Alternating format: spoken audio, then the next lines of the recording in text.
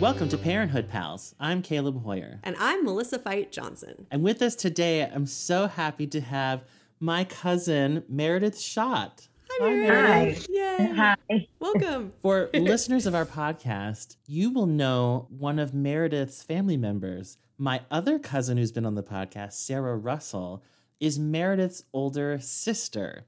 So you're getting a real glimpse into the Hoyer web of family. That's true.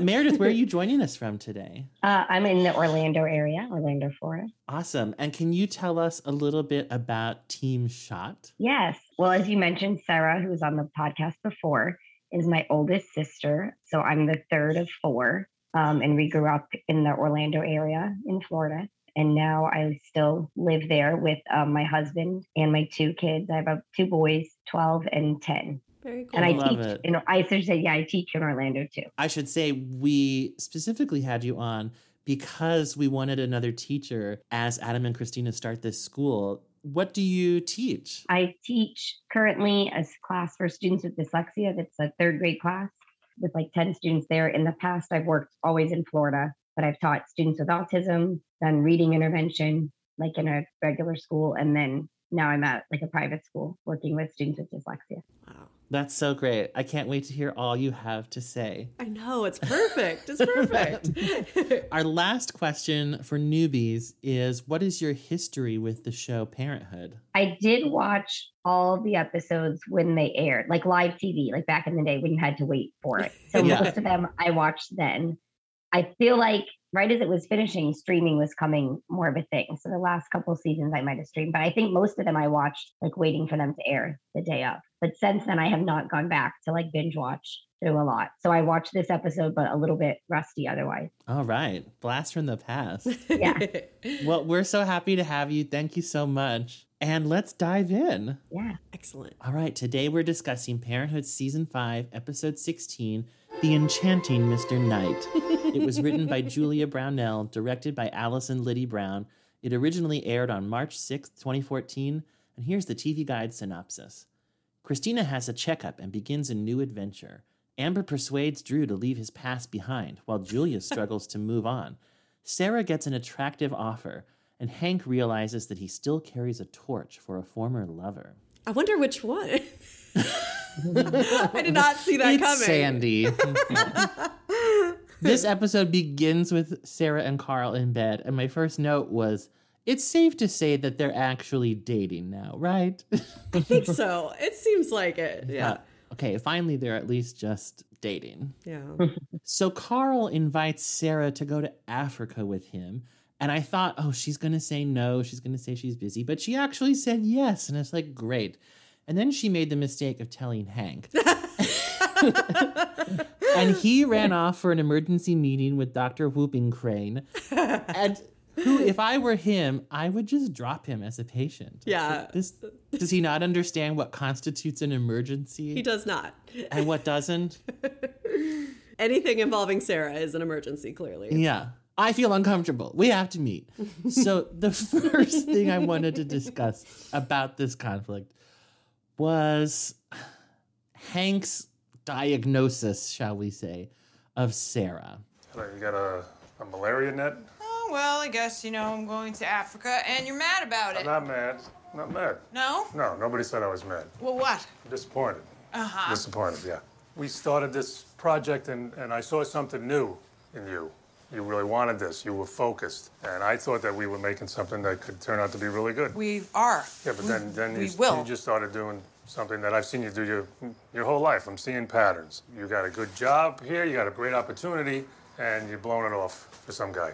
What is this? I don't know. What are you doing? Listen, maybe you're scared. Maybe deep down you think you can't make it as a photographer, whatever it is. And this is regardless of what I think of that guy, which is that he pretty much sucks, in case you're wondering, because he gets you the job and now he... He didn't get me the job. Well, whatever. He helped you do it, and now he's So- telling you that it doesn't matter. I'm reporting to you that I'm seeing you do what you always do. You put a man before yourself. I don't think you should do that. Okay.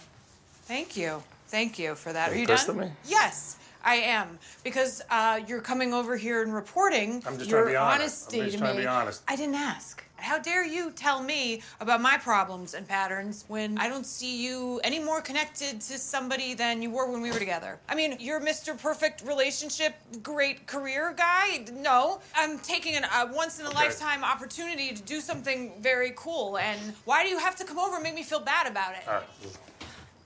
It's a bad idea. I'm going to go. Enjoy your trip. So I have plenty of thoughts, but what say you? I thought he was probably right. I think that she does like sabotage.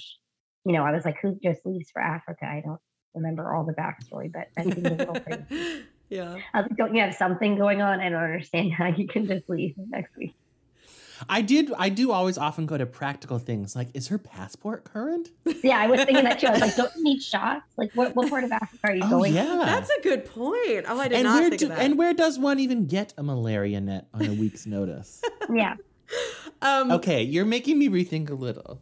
I will say the line of Carl's that I found like unintentionally hilarious, and I don't think I wrote it down, but it was something to the effect of, there will be so much there for you to photograph. You'll be so inspired. And I'm like, someone wrote this who has never been to Zimbabwe, because, and I haven't, but you know, my friend Juliet has. I would like call her and be like, what could she photograph in Zimbabwe specifically? Because he was just like, the things you'll see, they will inspire you. It will blow your mind. But it was so vague that I found it a little funny. I don't know if anyway, that was not the point. I thought she should go, except the deadline thing. I do get nervous about like responsibilities.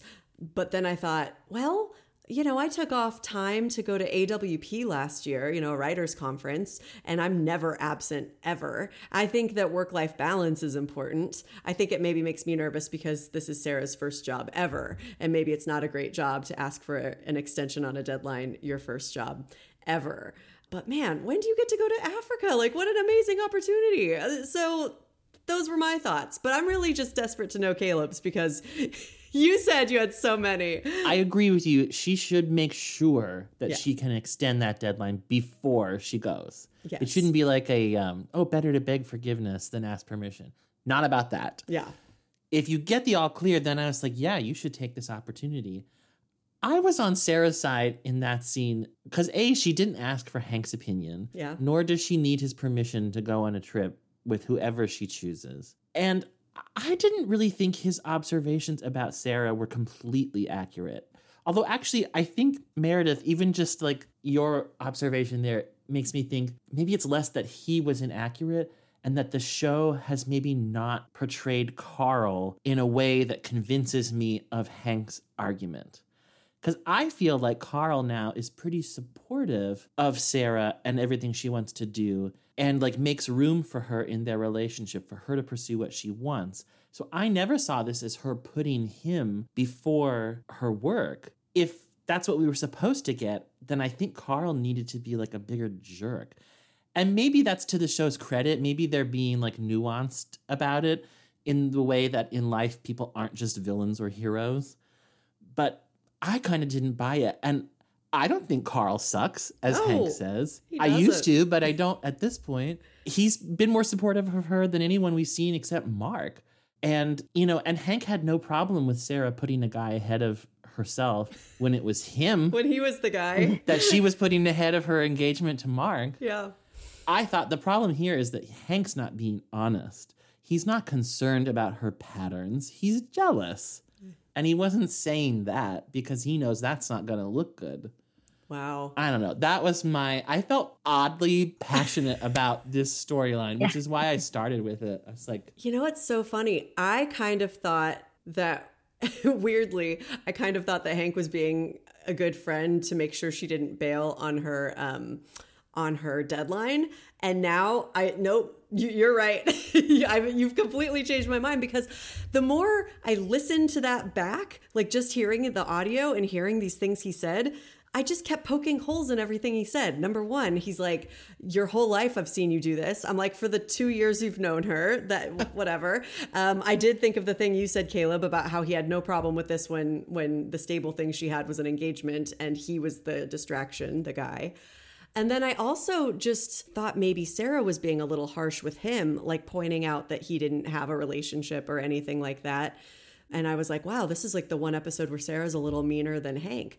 But she's standing up for herself is now how I see it. Like, he just came in there with his opinions. He said, you've gotten it in your head somehow that you're not a great photographer. And I'm like, I wonder where she got that idea. You're constantly undermining her and telling her that, like, well, this one's okay, but I did most of the work. And he, like, the best compliment he can give her is it's pretty good. And then he takes out all the taco trucks of every picture. So I'm just saying, yeah, Caleb, you're right. Ugh. Well, and they also may have convinced me more if they made it seem like they had more work left to do, but it also seemed like they were almost done with the project. Yeah, I did. I felt like when they reviewed earlier, I was like, he's acting like they're pretty much done.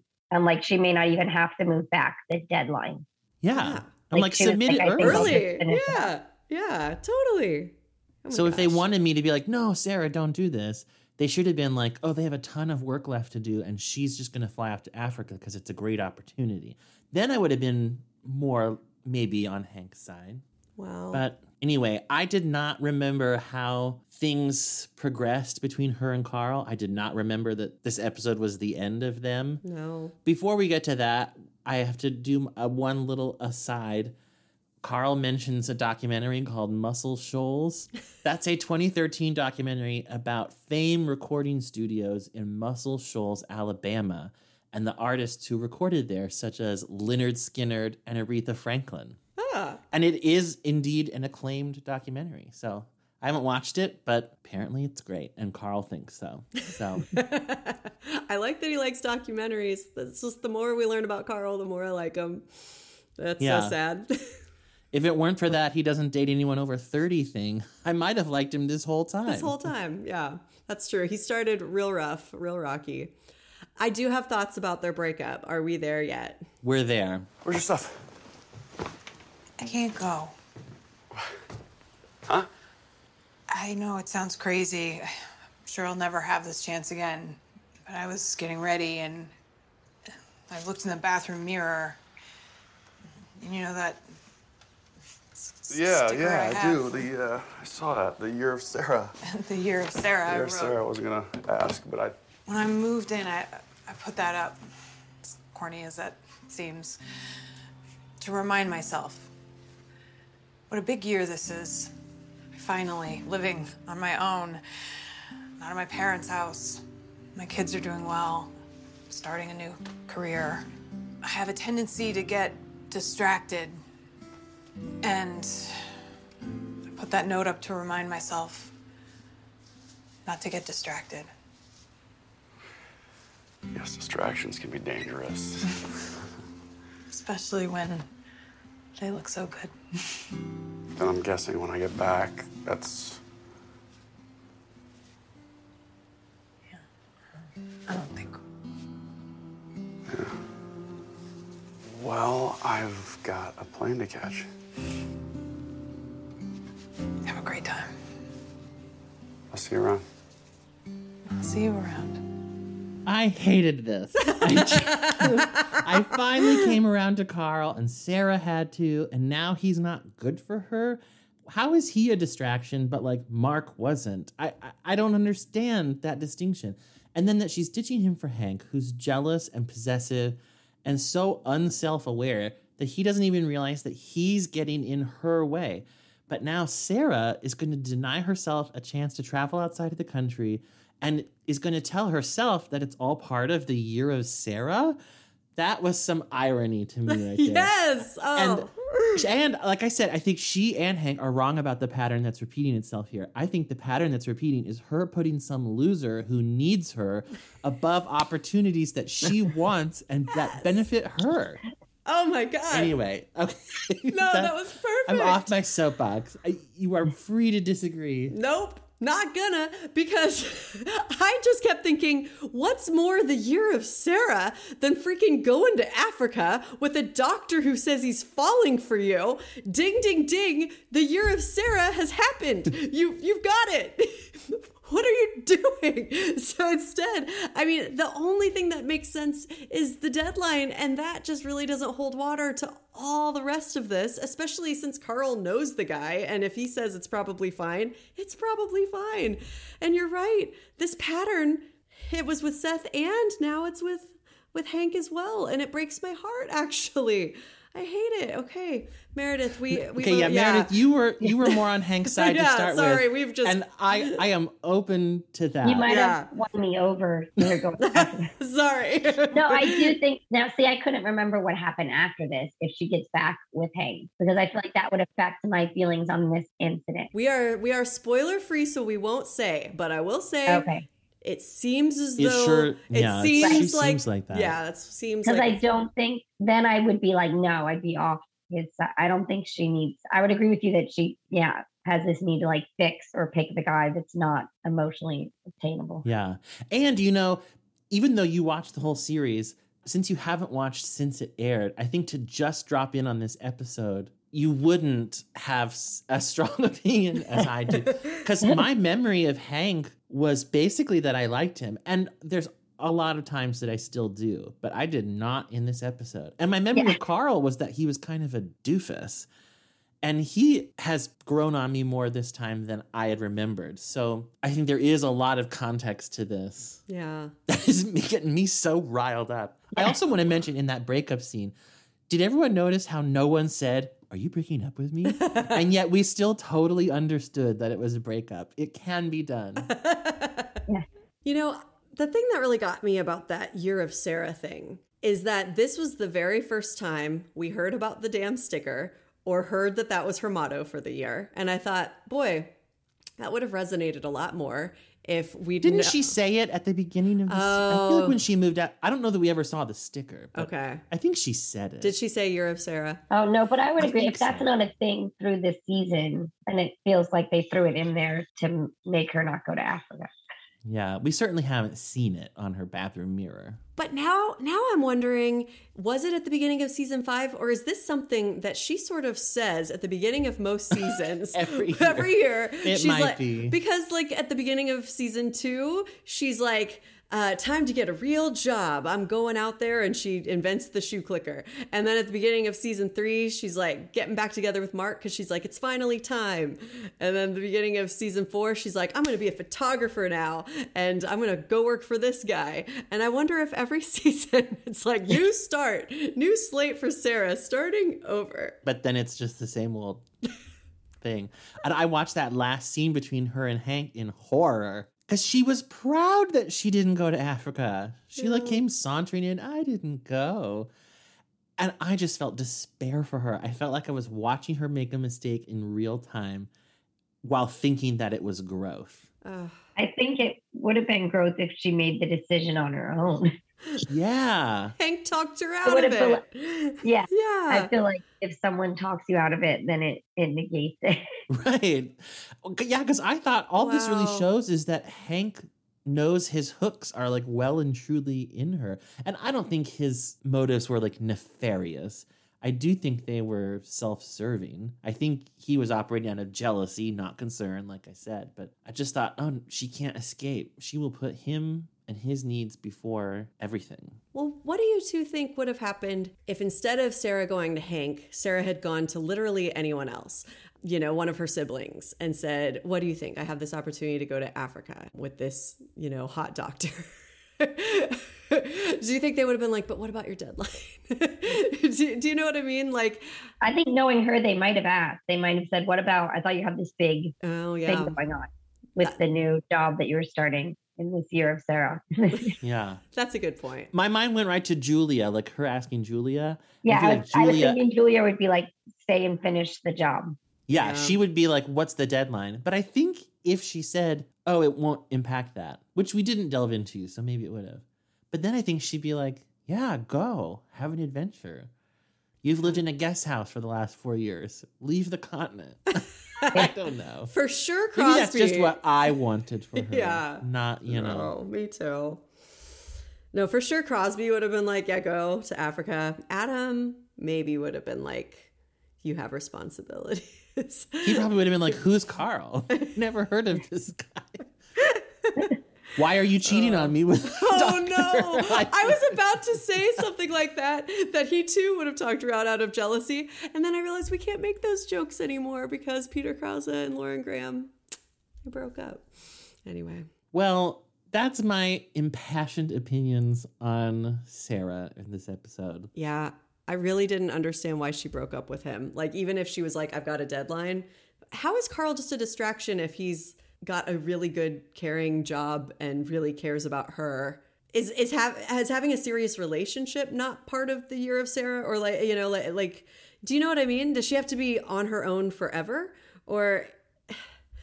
And, you know, here's another thing. Like, if the guy she was with, even if he was nice, but if it was not a serious relationship, like, let's say she was with a, like, really hot young guy who she had a lot of fun with, but it was not, like, a life partner. Again, I might be a little more on board. Like, Sarah, what are you doing? Like, pretending you're in your 20s when you're actually in your 40s and not focusing on your job, but, like, gallivanting off. And if they were going for some frivolous reason, like, oh, let's go on vacation. Yeah. Rather than, I'm going to go work because I'm a doctor who saves babies. And you can take pictures. But if it was like, let's go, you know, to Turks and Caicos and just have us a nice week, all of these things would have helped, but I feel like they did not stick the landing of whatever move they were going for. I am finding some interesting parallels between Carl and Mark now, though. Not just the fact that both of them seem more supportive and stable, and she each time chooses Seth and then Hank. But I'm also thinking, earlier, Caleb, you were like, well, how is Carl a distraction and Mark wasn't? But I think ultimately she decided that Mark was, because do you remember that weird breakup at the end of season 4 when she chooses Hank over Mark? And she says, I'm going to work things out with Hank. I got to get my life together. Yeah. And we were like, what?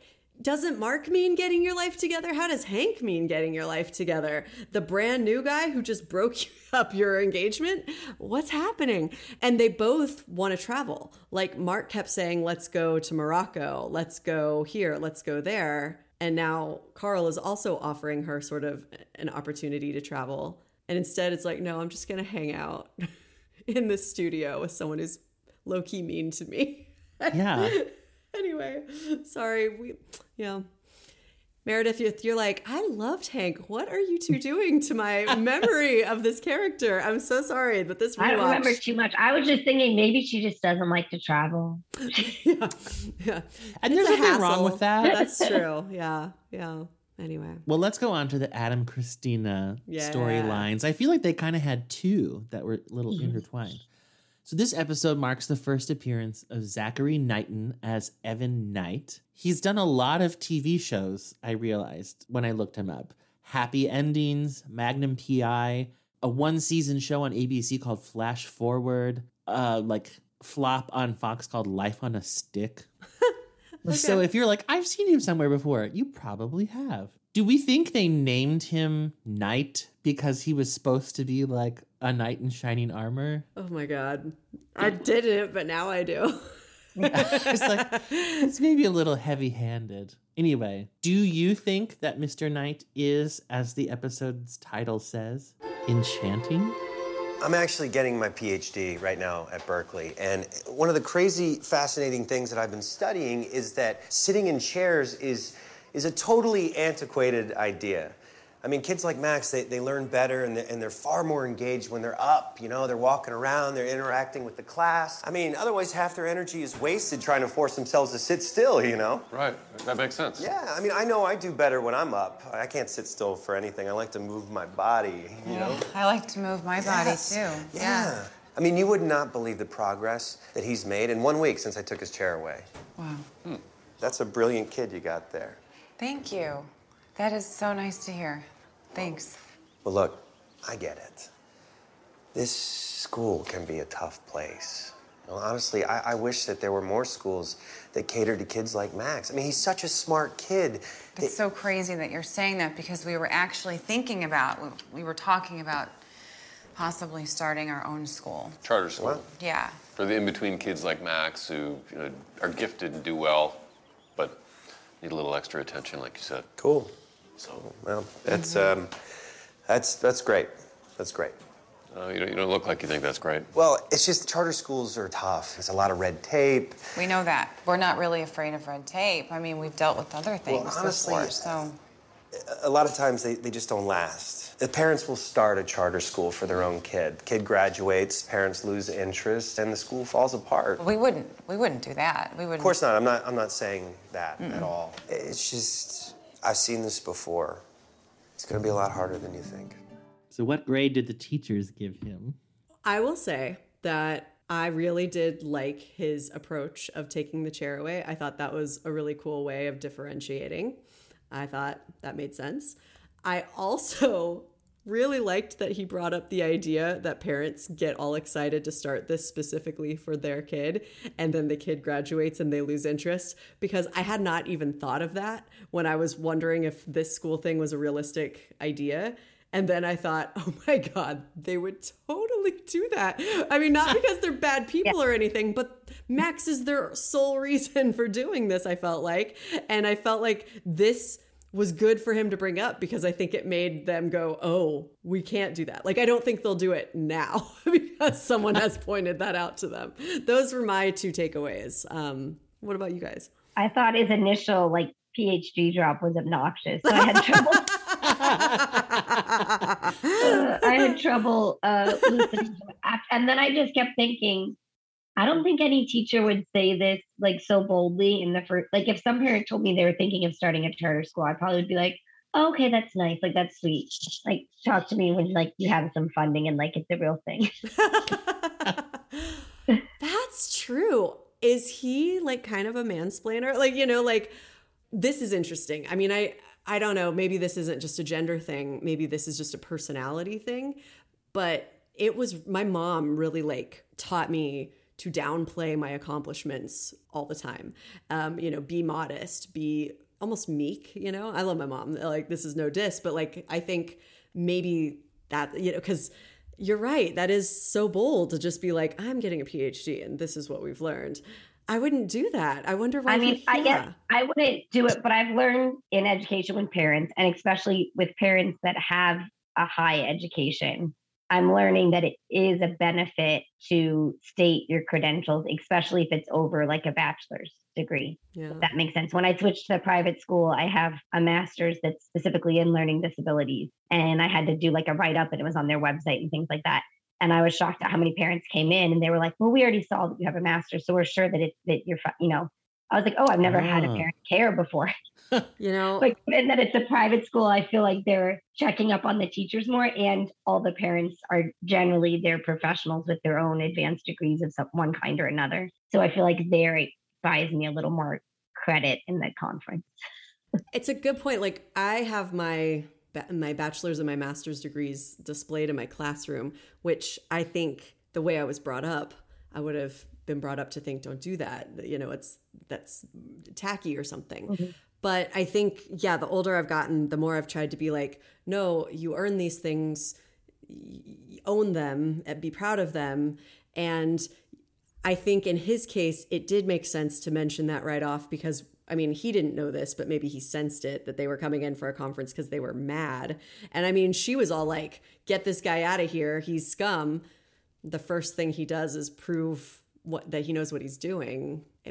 That does make sense. That's interesting. Well, and now I'm thinking of the Dr. Biden, when Jill Biden became first lady. And I don't know if you remember this, but there was a real... people thought it was super obnoxious that she goes by Dr. Biden instead of Ms. Biden. And you better believe that if it was a man who had the PhD, then they'd be of course. But, people were ugh, why does she keep insisting on this? Well, because she earned it, And so anyway, I'm going back and forth. Well, I think this is the first time they specifically mentioned that this school they're planning is a charter school. I looked up what a charter school was. And according to edweek.org, a charter school is a tuition-free school of choice that is publicly funded but independently run. But what would you guys say is a charter school? What makes a charter school different from a public school or a private school? That definition sounds accurate. Here in Florida, I think it's different per state and probably per district, but I believe here in Florida, the school district has to vote to allow you in. There might be some overrides where the state can also put it in a district. But so in the district, where my kids live, I work in a separate county or district from where my kids go to school in. But the one they go to school, and they try to really keep it where the charter school is serving some need that the public school cannot meet. Because otherwise, it's someone just really claiming that they can take public funds, meet the needs of students, and generally, a lot of times they're for profit. So then you have to kind of wonder, like, the public schools aren't flush with cash. So if they're getting the same funding as the public school, how are you providing services and also making some money on the side? So it kind of begs that question. I think we do have a couple charter schools in Orlando that are known really well for meeting the needs of special ed students that are like credible. But I also worked in a Title I school for 4 years in Orlando, and I would get many students from very small charter schools that just had what appeared to be very little like curriculum or high standards. I mean, just getting kids in 4th, 5th grade with like no reading skills or no sign or paperwork that they were receiving any intervention or extra help to benefit them. One thing that Mr. Knight said in that scene, I felt like he was talking about parents starting their own schools for their kids, as if that happens all the time. And I remember when I watched it before, I used to think it was really impractical, but I thought, well, maybe this does happen more often than I thought. Does the very notion seem unrealistic to you? Or is it like, yeah, there's always some parent thinking, I'll just start a school? I think it's it really depends on the state. If you Google it quickly, there's certain cities even that are really bad for charter schools. Not bad. They're really easy to start charter schools. Again, I think Florida might be one of the easier ones because I remember a few years ago looking up the number of charter schools that closed, and it's a lot.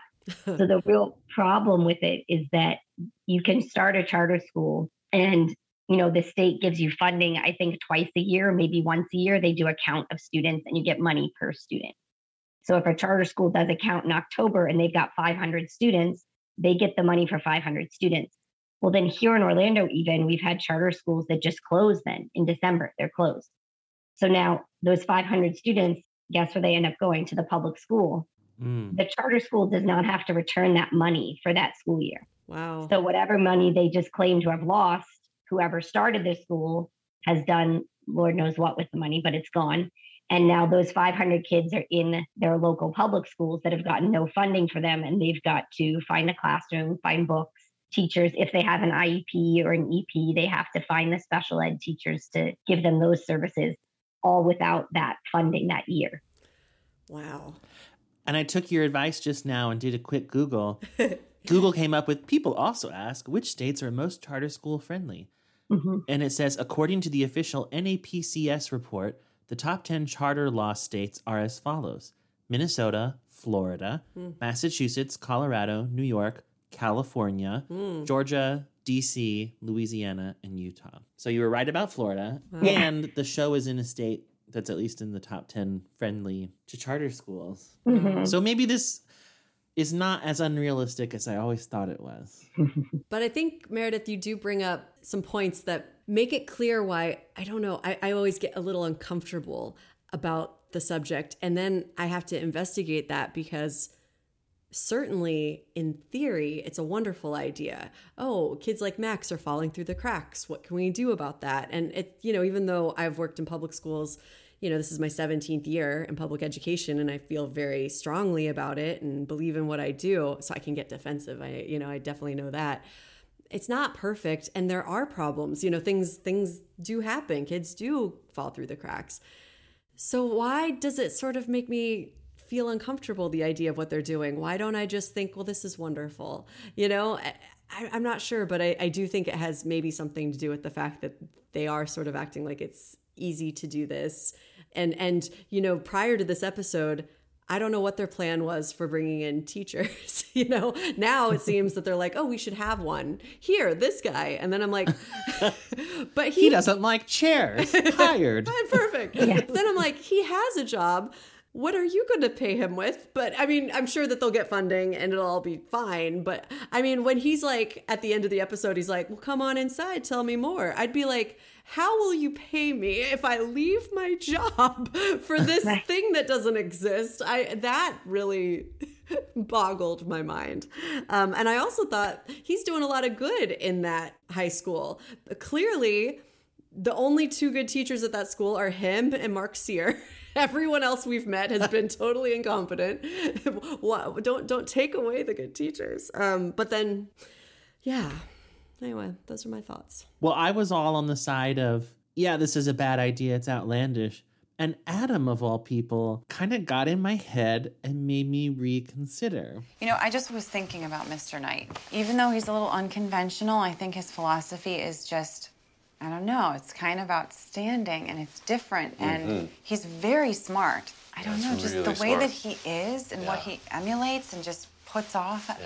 Puts off, Puts out there.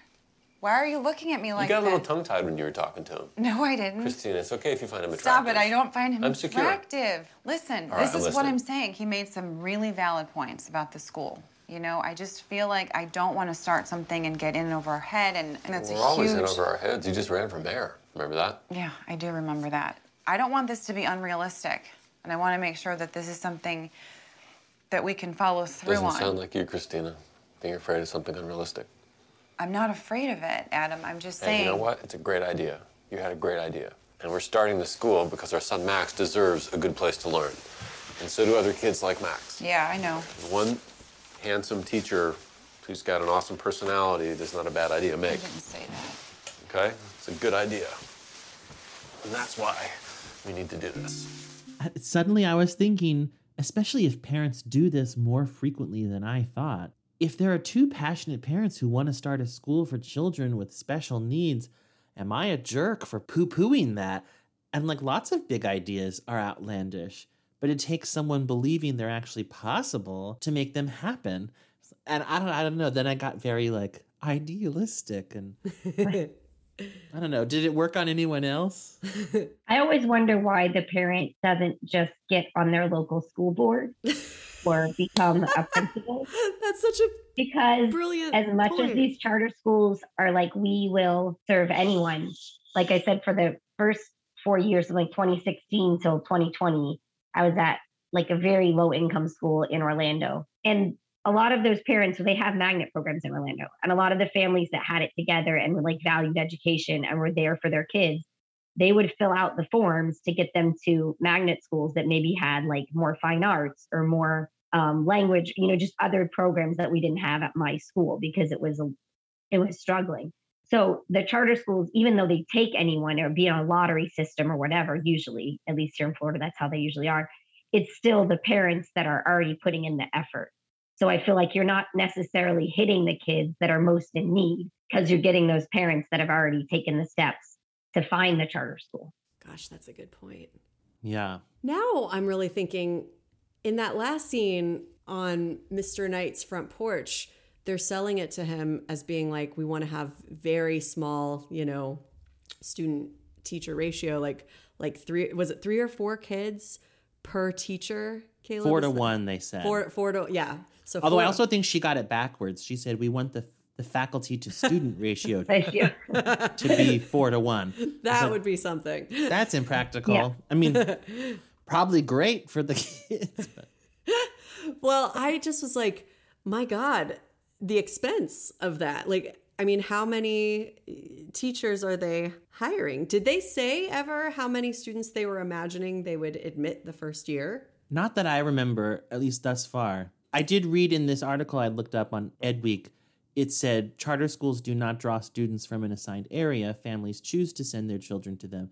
If demand for enrollment in a charter school exceeds space, students are usually picked by a random lottery, just like Meredith had said. Wow. Oh yeah, most of them here, like it seems like in order to open, they have to have, because they're receiving public funds, they can't just flat like deny people. Yeah. Do you know what I mean? Like, so it has to be more of a system of like, okay, 100 people want in and we have 75 slots. So it's like a lottery system, you know, Yeah. to get into the schools. Minus there's a couple charter schools that really truly are for children with special needs. And then they take into consideration the children's needs. And especially if the need that the school is meeting is something like what Adam and Christina are doing. It's conditions that kids are born with. It's not an interest they have like the arts or something. To do that by lottery almost feels inhumane or something. It makes it almost more sad. You're like, so then you've really provided an awesome space, so you could only do it for 50 kids. Yeah, like, oh, you're the 51st autistic student who fell through the cracks. Sorry, stay in the crack. Like, oh, no. I guess this just all is kind of what Mr. Knight was telling them. Like, it seems like if you could know that you would avoid every potential pitfall and do this flawlessly, it could be a wonderful idea. But man, it does sound like there's lots of pitfalls that have nothing to do with how good your intentions are. Right. I think that's what they keep sort of vaguely referring to as red tape. You know, they just, any potential issue, they just called that. But then Mr. Knight comes along and I think sort of at least starts to give some context to that phrase. And Meredith, you're making me realize I really want to ask you this question. They are wanting to set this school up for the next school year. And this is like episode 16, which means that we are in the second semester. Right. They want to open in August or September. I'm not sure which month California opens. We open in August. Right. What do you think about that? Like, this strikes me as something that they should be preparing for like a year and some change, you know, like I would think it would take longer than that. But again, if you're like a charter friendly state, I believe that you like put forth, you know, your like mission as a school, and you have to show that you have, you know, different things. And then you just get approved by either the state or your school board. Wow. So then I would guess you probably would just have to have it in. I would think when they finalize like budget, like end of June, you know, like when they finalize school budgets and the county's finalizing their budget plan for the next year. Okay. Wow, that's a big undertaking. I'm so tired. To just pull together that fast. Oh my God, why don't they run for the school board? This show is so extra. I'm going to run for mayor and I'm going to open a school. Like, I guess Christina runs for school board is like the Christina sends an email version of the show. It's just very like realistic. So practical and realistic. What people would do. No one would watch it. I guess Maybe. so. I probably would. I guess if she just like had an advocate and showed up to the IEP meeting with a lawyer, it's not as exciting. Yeah. Oh man, good point. Well, I wanted to say my takeaway from the scene with Christina and Adam, you know, before they went to bed had nothing to do with education. So I didn't want to bring my opinion up until, are you ready for it? Yes? Yeah. Okay. Oh, I can't wait for it. I just thought this was one of Adam's like healthiest moments ever. I thought it was so cute the way he sort of just playfully teased her about her little, I mean, it was pretty obvious, I think, that she found Mr. Knight attractive, but also I'm like, boy, that shows real security. Like, I don't think he brought it up to be passive aggressive or to be jealous. I really thought he found it like amusing and was truly so confident about their relationship that he was able to like gently tease her. I didn't think it was mean-spirited. I found the whole scene delightful. And I thought that is that is a marriage that is in a good place, I think, to be able to do that. So that was my takeaway, which really had no bearing on but I also really did like that he was like, don't let him talk you out of your good idea. Even though I was previously questioning whether or not it was a good idea. I'm like, it's nice that you believe in her. He wasn't so sure when she ran for mayor, but this time he is really being supportive. Yeah. Yeah, that is true. Yeah, I liked how he teased her too. And I thought she was so funny in that first scene. Oh my God. I like to move my body too. Like, yeah, that was that's my biggest LOL of the episode. And I actually have 3 of them written down, but that's number 1 with a bullet. So I might reveal my other 2 as we keep going. But well, and then like I said, they had kind of this second intertwining storyline, which was her year checkup. Oh yeah. And just seeing her back in a waiting room made me nervous. Yeah. That would have to be so terrifying to return to hospitals and doctors' offices and waiting rooms when you're finally healthy again. Just like the threat of that. Yeah. And I know, Melissa, you said you had a little bit of an unexpected cry I at did. the end of this episode. Yeah. Well, buckle up. What did he say? All clear. All clear. My blood work Clear. is That's good. is spectacular. Clear's good. No tumors, no shadows, no good. I'm good to go. I'm perfect. Perfect. Yeah. Good. It's good. You're stuck with me. Yeah. Honey. I'm sorry. I don't know why I'm doing Come this. here. Come here. It's okay. Oh, God. It's okay. You know, it's just seeing Gwen. Those women, I just know. didn't want you to have to go through that I again. know. It's gonna be a road, though. You know, it's gonna be scan to scan every 6 months. We're gonna have to keep doing this and keep on waiting for something bad to happen. Okay, we're not those people who are going to wait for something bad No. to happen, okay? No, we're We're not. the people who are going to make things happen, right? Yeah, Come on. we're gonna make it happen. Yeah, That was very sweet. it Yeah. was. It was one of my favorite Adam Christina moments maybe ever. And I just was really taken aback by it because, I don't know, I think maybe how scary waiting for those results would be, it didn't fully hit me until that moment. Which is weird because we had Beth Kirkpatrick last season, and she talked about her experience, and she even talked about that term scanxiety. Yeah, which I'd never heard of before. And so I feel like she even made me aware of how scary this would be. But for some reason, maybe because I'd seen the show before and I knew she was fine, I'm like, this storyline was season 4 only, where she's done. You know, like I was thinking that in my head, and like, but no, for them, they're living it. They're worried. They don't know. And his reaction made me really get that. And I just thought how beautiful for him to, I don't know, care about her so much that when she makes this silly joke about "you're stuck with me," he just bursts into tears. Yeah. And I had the same thought you did about it's not just a season 4 storyline. I thought this made the cancer storyline, which could have felt, and sometimes I think through no fault of the shows, it did feel like now we're going to be just as heavy and dramatic as we can be because we're doing a cancer storyline. This, I think, helped ground it in some reality, that it's not just something that, okay, we did that storyline, it was great, and now let's move on to future dramas. Yeah. No, it would linger and it would keep coming up. And the fact that this is a year after season 4 ended, I thought accomplished that really well. Totally. And it does make sense. I've not had cancer, but I could see that you would get swept up in the day-to-day happenings of your life. Like right now, they're really wrapped up in this school they might start. And that's where her mind is until she's forced to think about, yeah, you know, your cancer could come back at any moment. And then suddenly you're going to have to focus on that and not on this other thing you're so excited about. Gosh, that would be such a roller coaster. Yeah, completely. Just thought that little scene was a good moment of a show doing a lot with a little. Yeah.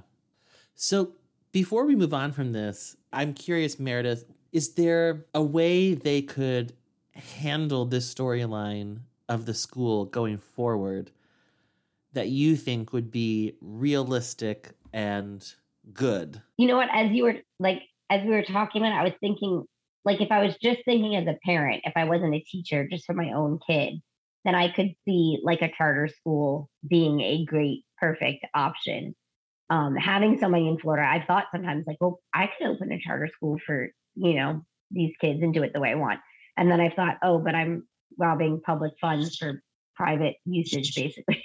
I felt like from the public schools, because it literally gets taken out of the tax of the public schools to pay for these charter schools. So, I mean, as a parent and thinking only as a parent, I think the storyline like totally plausible and a perfectly acceptable way to fix the problem, you know, for your kid and some other friends of theirs, maybe that they've met in school. But as an educator, like you said, I worked 9 years in the public schools. I just would feel bad doing that.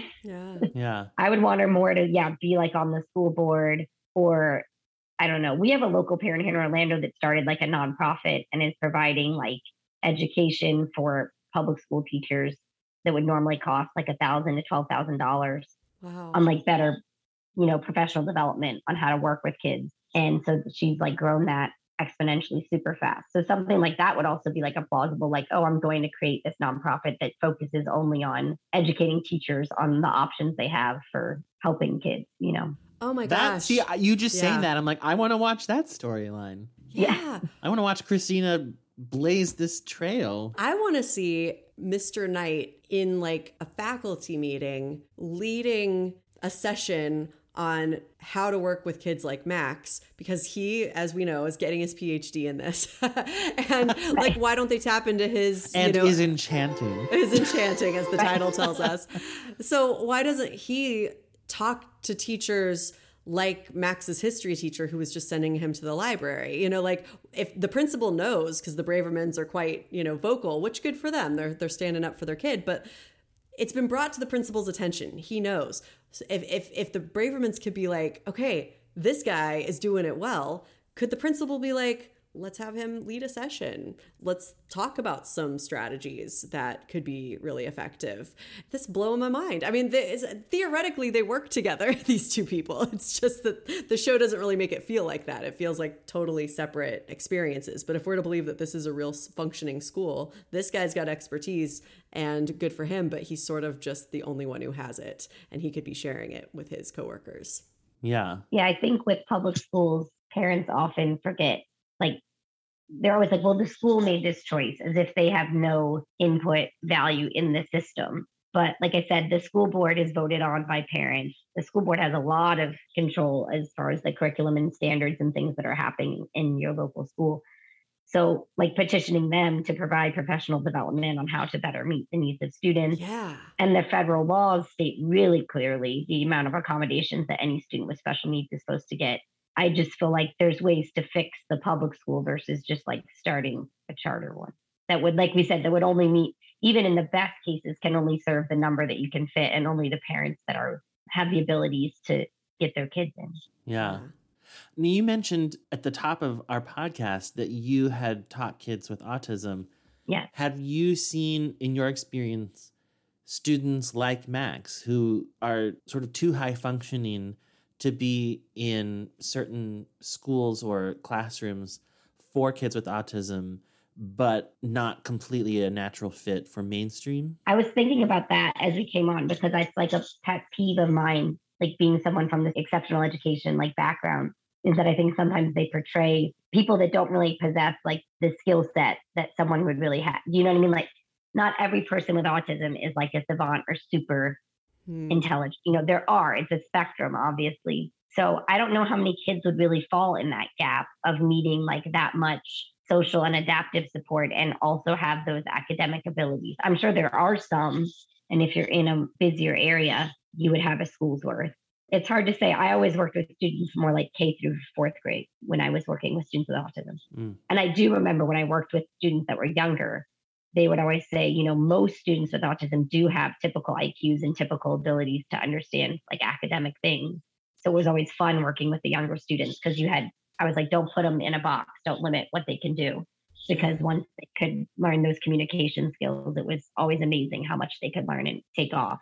But it did make me wonder when I watched this episode, like how many kids really need like that adaptive of an environment. Yeah. And I mean, that's like a whole nother question. And is that even the best, most beneficial for them? Are they going to be able to find jobs that are that adaptive in their environment? Or do they need to really learn more coping skills? Yeah.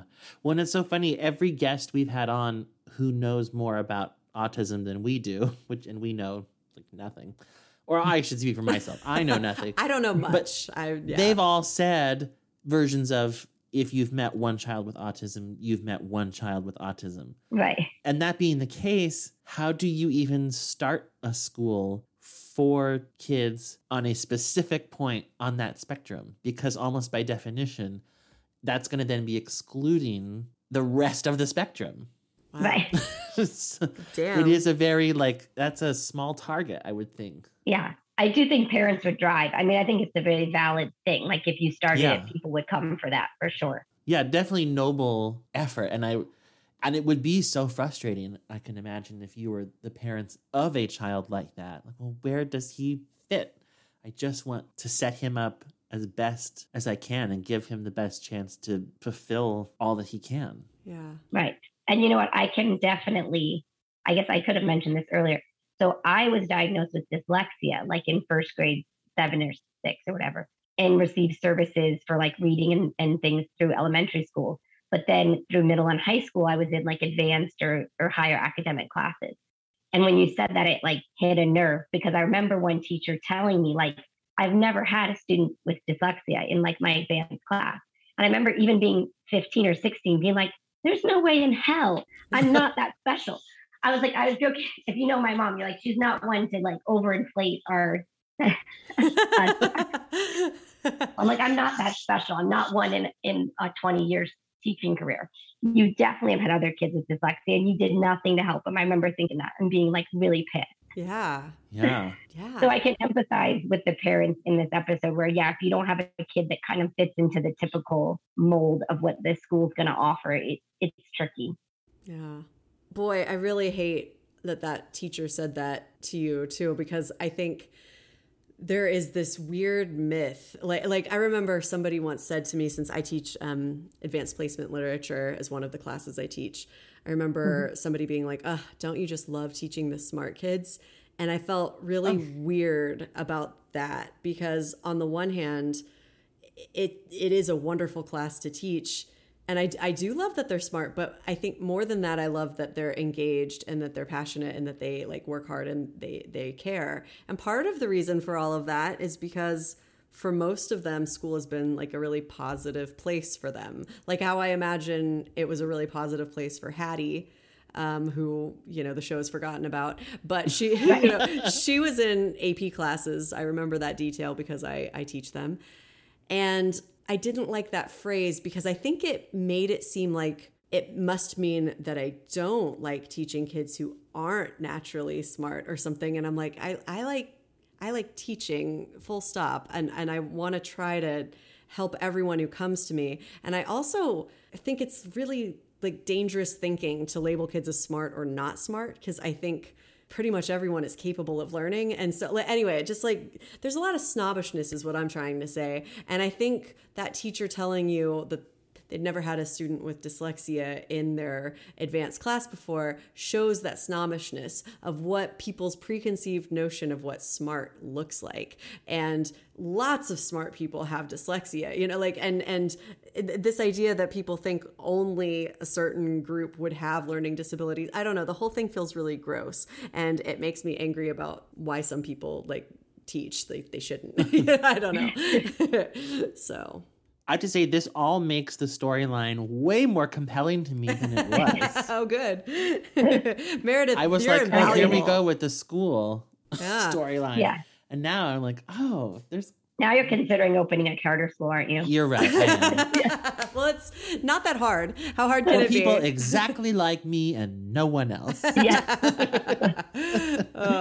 No, but truly, Meredith, I'm so grateful that you shared all this, because I don't know that much about charter schools. I really don't. I know some, and I know what my sort of general feeling is about them, but I'm like, but why? I don't even know if I know enough for that to justify how I feel. So it was really illuminating to hear you talk about it. I learned a lot. Thank you. Yeah. It's funny, the bulk of my experience with charter schools are friends I know from Florida who went to arts charter schools. Yeah. And they would always say, oh, yeah, I went to a charter school. And I would always nod like I knew what it was, but I didn't. That's great. Love it. Well, moving on to a less compelling storyline, in my opinion. Drew and Amber. Oh, yeah. I will say Amber was a total hoot. A hoot. And I love that Berta was sort of instantly into her. Just means he's got good taste, because she's incredible. Yeah. Although it is funny to me that, like, sometimes she has this wild streak in her where she's, like, drinking out of a flask, riding in fast cars with dangerous men. And then other times she's doing crosswords and knitting at her grandparents, and then being like, oh, the party starts at 10. Let's take a nap first. I'm like, how old are you? But I have to decide. Okay, that's funny, because having not watched the show, when she said that, I was like, how old is she supposed to be? I was trying to remember, because I was like, I'm confused. She's 21. Yeah. She's a kid. I think maybe the show just wants to convey that she's an old soul with a wild streak. Like, we contain multitudes. I guess. But I loved that line about like dinner at 5:30 and then we'll just walk over to the party, because that's exactly what I was thinking, a 41-year-old. And then I was like, oh, That's great. I don't know. I really enjoyed that. I felt really zinged because a 10:30 party sounds horrific to me, like torture. I hate it. Well, the one thing I did want to point out in this storyline is something that I noticed in a lot of the storylines. So let me just backtrack a little bit to what we've covered thus far. Okay. In the Sarah and Hank storyline, I feel like he came to her with that, I notice a pattern. And she set a boundary. She said, I didn't ask you to observe this about me, and I don't have to listen to you. Get out. And then she went right back to him anyway. Yeah. So she didn't really follow through with it. And then Adam and Christina went to Mr. Knight, and they said, we want to start this school. And he sort of laid down, not a boundary, but a precaution. Caveat. Yeah, maybe. And said, think about what you're doing. And then they did, and they went ahead with it anyway. And I started to notice that happening in lots of storylines, and I feel like it happened in this scene between Drew and Natalie. Natalie, hey. Wow, you emerged. Yeah. You hear about the party tonight? Yeah, I live on this campus. I heard about the party tonight. Okay, well, I was just gonna see if you're going. I don't know, maybe you wanna go together? You want to go to a frat party with me? Yes, I know that it's weird. My sister and I, we made this plan to go, so I was gonna see. I don't get you, Drew. I don't. Like, at first, you're like, I like you, I want a relationship, and then your ex-girlfriend comes and basically lives with you, which is that was kind of really weird, a special man. circumstance. And then you disappear for like 3 weeks. Now you suddenly emerge, you pretend like nothing ever happened, and you want to take me to a frat party. Which I'm pretty sure is the last place you said you ever wanted to be seen with me, so, yeah. No. No, I don't want to go to a frat party with you. Oh, okay. Because I said I wanted a relationship. You said you wanted to be friends, which is what I'm trying to do. Right. I gotta go, I have class. Okay. This felt frustratingly real to me. Like Drew asking for the opposite of what he said. But we've seen everything through his eyes, so I feel like it made sense why he's come back around to this place and had that change of heart. But it's like, Natalie's right about what she calls him on. But then he's right, too, that she has also completely flip-flopped. Yeah. And I thought, kids. I know. And I just, to me, this storyline paled to the others, and it kind of made me wonder if one of the challenges of doing a show like Parenthood is that it has all these characters of different ages, and the stories that center around Drew, a freshman in college, need to be young adult stories. Mm-hmm. But then I'm over here with the woman 1 year cancer free and the grandparents trying to sell their house, and these things that to me just feel like, oh my gosh, these stakes are so much bigger. They're so much more invested in these decisions that we get to the will the 19-year-old work things out with this girl he's known for a few months? I'm like, I don't care. Which is not to say it isn't well done and they all act it well, but it's like, come on, next. I'm realizing that Sarah and her kids are really only capable of having relationship storylines. It's really wild. There's nothing else going on with any of them, because I'm realizing there are a lot of interesting things about being a freshman. In fact, if we were in his ex-girlfriend Amy's POV instead of Drew's, this would be a fascinating year of college, because she moved away and then got really depressed, moved back, tried to live with her ex for a couple weeks, and then had to, she's just gone through a journey. And I'm like, Drew's just had a will they, won't they that, frankly, I don't care about. And I'm like, is he struggling with his classes? What classes is he taking? We said it at the beginning of the semester, or at the beginning of the season. I don't remember anymore. Let's watch him write a paper. What's his major? Yeah, what is he into? Baseball? Yeah. We don't know anything except Natalie, and it's not... Floppy hair. Yeah, he looks great, but it's not that compelling. And so, having said all that, what I wrote in my note exactly was, I am here for this pointless storylinette and their pinky kiss. Because I just thought, I don't care. This is delightful. Just the two siblings being super cute together, and it was very funny and light. I enjoyed it. But now that we're talking about it, I do wish that Drew had more to do. And Amber too. they're all just mooning over people. And Yeah. that's all they do. Meredith, have you ever gone to a frat party with one of your brothers? No, definitely not. I didn't think so. Have any of you ever been to a frat party at all? No, I didn't do any frat parties. Me neither. Me neither. I don't know how I made it through FSU without frat parties. Because you're smart. That's maybe not nice of me to say, but This Whatever. could really seem so snobby, so apologies ahead of time. But I do remember once when I was in college, a guy sort of like hit on me, I guess, but his line was basically like, "Hi, I play football here. I'm in a fraternity." And I thought, you do not know your audience. Yeah. not into either of those things. Although I think I could be, but not as selling points. Like it would be more like, oh, Melissa learns a valuable lesson about like people have layers. And look, I do like this football player who's in a fraternity despite the odds. But I'm like, no, I don't like a guy who comes up to you and says, "Hi." That's not going to be the guy. I'm getting my PhD at Berkeley. Yeah, is that the same? Like, I mean, is that comparable? I think similar. Yeah, I think about the same. It's just what they value. Okay, here's an example. Yesterday, one of my students who I don't really know yet, she came to visit. Like during in-services, she just wanted to meet her teachers. I was very excited. Like, how adorable is that? But anyway, it was really cute. She's like, "I'm going to be in your creative writing class." And I said, "Wonderful." And she was like, I really love poetry. And I was wondering, will we be reading any poetry? And I just said, yes, I love poetry.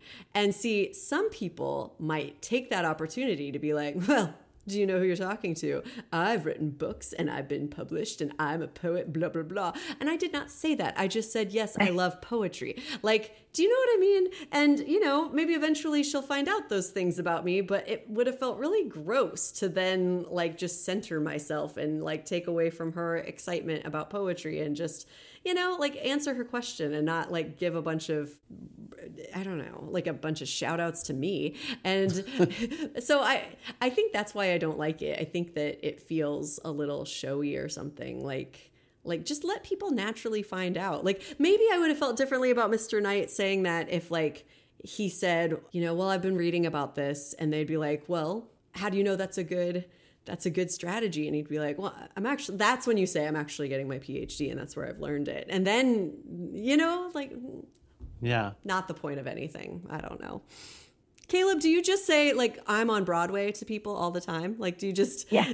do you know what I'm saying? I do not, but probably for the same reasons. When like people ask what I do, I just say I'm a musician because it feels weird to say, and that's the truth. And, especially now when I don't have like a full-time job on a show, on most days I don't work on Broadway, so it's like, well. But when you do have a full-time job again, will you still say I'm a musician, or will you say, actually, I would say that. And then if they say, like, oh, what kind? what do you do? Then I would say it's my Yeah. job. But I'm preoccupied by realizing I have been to frat parties. Oh. But here's the asterisk on that, because at NYU, frats are not the same as they are at most schools, because no frat could like afford real estate.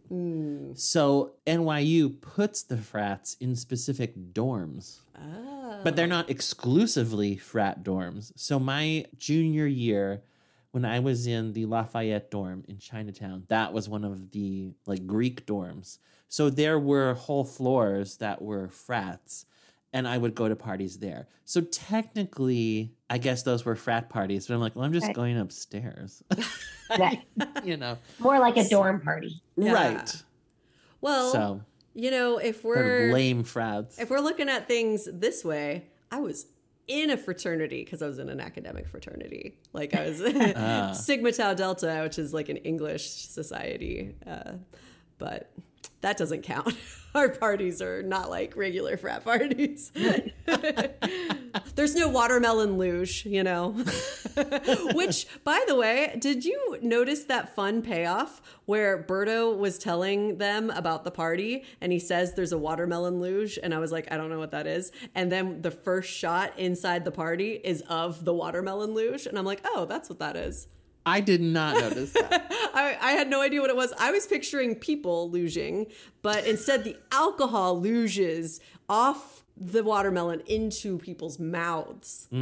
So, Dear Diary, today I learned. So running with this theme of like people setting their boundaries and ignoring them, Natalie just goes to the frat party anyway. Yeah. And then this happened also in the storyline with Crosby and the Rents. Crosby and his parents. Okay, first of all, just to set up a few random observations. Jasmine says she's sleep deprived, which I believe, and yet I'm like, you don't look sleep deprived. No. You look like a professional actress in Hollywood because you're stunningly beautiful. Secondly, I could feel Melissa's head explode when Crosby called Camille and Karen two crazy women. It did. It exploded right off my neck. Yeah. In all fairness, though, on my second watch, I noticed that Jasmine called Crosby crazy just like 3 lines earlier. Yeah. Fair. Except that I actually thought Crosby was being kind of crazy. So it just didn't catch my ear the same way. Yeah. You know, I want to judge Crosby for his feelings, and I do.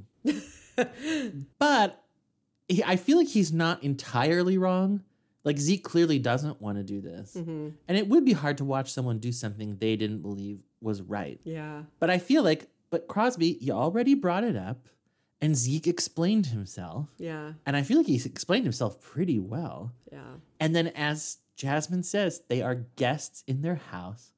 It is not their business. Zeke is a big boy, and he can handle this. So I feel like Crosby asked and answered. Yeah. I get that you don't like it, but you already brought it up, and the guy that it actually affects is handling it the way he wants to. Yeah. It's your time to butt out. Instead, he doesn't. He calls his mom selfish, and she lays the smackdown on him. Draws her own boundary. I don't want you and your buddy Karen to steamroll Dad. What? It's a mutual decision. It is not mutual. I talked to him. He doesn't want to sell this place. You position this so it's a choice between you and the house. Of course he's going to pick you. You know what, Crosby? This is between me and your father, and I just really don't want to get into it with you. Well, if he's not going to stick up for himself, then someone has to. Yeah, and who's going to stand up for me? Nobody's standing up for me. You don't need anyone to stand up for you. You're the one that's trying to sell this house out from under the entire family. We have an attachment to this place. It's very selfish. Selfish? Yes, I think this action is selfish. Okay, let me put this into some perspective for you. I spent over 30 years of my life taking care of 4 kids, some of whom are still living in my house and coming home for lunch. And I spent most of my adult life compromising myself and what I want for your father. I've always put myself second, or third, or fourth, or fifth, or sixth. I've cooked your dinners. I have packed you school lunches. I have driven you to play dates and practice and done your laundry well past when I should have. And now, when I assert one thing that I want, one thing, you and your dad and everyone else can't take it. So, that's selfish. Excuse me. I actually think when he calls her selfish, that is the official moment that my head exploded. I think that was... I thought that was a horrific thing for him to say. But obviously, yeah, it would be really hard. And I did wonder, like, do the other kids know that they're selling the house? I don't know. I did think he has to carry all the weight of this. You know, it would be interesting to know what the others think, because I'm sure it's hard for all of them. But I think Crosby just gets to, like, have his feelings be unchecked right now. I mean, Jasmine is checking them, but I feel like if the other siblings were like, this is not your place, you know, it will be hard for us, but it's their decision. And maybe they would even point out to him, you're accusing mom of steamrolling dad? Like, this is literally the first time she's ever won anything in their entire relationship. Like, and you're not letting her have that? So, I don't know. Yeah. Yeah. It really reminded me of something you said either last episode or a few episodes ago about people getting into habits. You were talking about Joel and Julia and how they establish a dynamic where she makes a decision, he voices a different opinion, and then she just steamrolls him and waits for him to get over it. Yeah. And once one of them doesn't continue that pattern, it throws everything off and the other one doesn't know how to deal. And I thought that is so what's happening here. I mean, Camille says that flat out. Yeah. If she had been doing this her whole marriage, no one would be alarmed by it now. Oh, mom's being assertive again. Yeah. Yeah. Like she always is. But she's never done that. And so when she does it, it's like, what's wrong with Camille? Yeah. She's going nuts. Yeah. Hearing that conversation first, I sometimes get tired of women being like, I spent my whole, and now she's an older character, like a kind of slightly older generation, a little bit more. I mean, I'm almost 40. I have 2 kids, but I stayed home 4 years with my kids. And I still would say, yeah, there's definite like career and decisions that I'm not doing because of like, I want to have time with them and commit to them. So I hope in like 10, 15 years, I'm not like, I gave up stuff for you. Wow. Yeah. I hope that I would own the decision of like, yeah, there were opportunities and things that I didn't do because I had kids. And that was my choice to have kids. Yeah. But on that caveat now, like I stayed home 4 years with my kids when they were younger and my husband was starting a business. But we both were like, he was like, you're staying home so that I can work 12-hour days on this business. Yeah. Do you know what I mean? And then Yeah. he was like, now you like, I want to go back to work. He's like, yeah, you can. We kind of joked that the business was like the third baby. So I just, but you can't always own all your life decisions, I guess. I feel like that's a narrative a lot with like older women that they're like, oh, I gave, and I guess I kind of wish we could stop saying like you gave up some for the kids. Like you had a family and that's good. Like what? I mean, I don't know. I guess be happy with that choice. I don't know what bugs me about it. I guess you just hear it a lot. Yeah, that makes sense. Because it's not like, although I think what feels different about what you just described is that it sounds like you and your husband were always making decisions together. Right. Yeah. And like you pointed out, like that she's of a slightly older generation. I think she was maybe always steamrolled by him. Like that was just what she was expected to do. Although this brings up a topic I frequently address. Would this happen in Berkeley? Like the most progressive place. Her kids are not, I mean, she's not that old. Like the 60s would have already happened when she started having kids. Yeah. And women's lib would have been like at its height in Berkeley. If she did not want to stay home, I feel like she would have been well positioned to assert that. Whereas like if this show were taking place in middle America, I might more buy that a woman found herself in this situation and felt like, oh, I never actually chose this, did I? I just was pushed into it. Not that that can't happen anywhere, but... I think the way I see it is that I think Camille is mostly happy with how her life has gone. But then I think if Crosby calls her selfish, she'll lose her mind at him because she's resentful. You know, it's like sacrifice doesn't have to have this negative connotation. It can be a beautiful thing. I gave up something, but I got something. It's like a trade-off is what it is. But if in that moment, one of the people you did give up things for isn't giving you anything in return by saying, you know, I really appreciated how hard you worked all those years and good for you. Like, you never get what you want. And I see that. And so this is awesome. How can I help? I think if Crosby had given that speech, then she'd be like, I'm so glad that I devoted all this time to raising these beautiful children. Like, you know, I think that's maybe where she's coming from. And I don't know. That's my guess, because I think it probably feels really good when it does feel like it was something of a choice. But when it feels like, yeah, of course you stayed home, that's what you do, then you'd feel taken for granted. And I think that's where she's been the whole series, is just trying not to feel taken for granted. And then we add in the fact that like Zeke had an affair for, all that time, and she must have felt differently than like you and I feel about like working or not working or choosing to have kids, choosing not to have kids. And in my case, I think that we're able to own those decisions, but I don't know if she can. I don't know how many of them were her decisions. That is, yeah, well. It also makes me think, I had this like kind of half-baked idea, but this makes me think I should air it. Camille kind of strikes me as a person who, if she wasn't able to assert herself just directly, she'd find other ways of sort of manipulating or navigating certain circumstances to try and have things end up her way.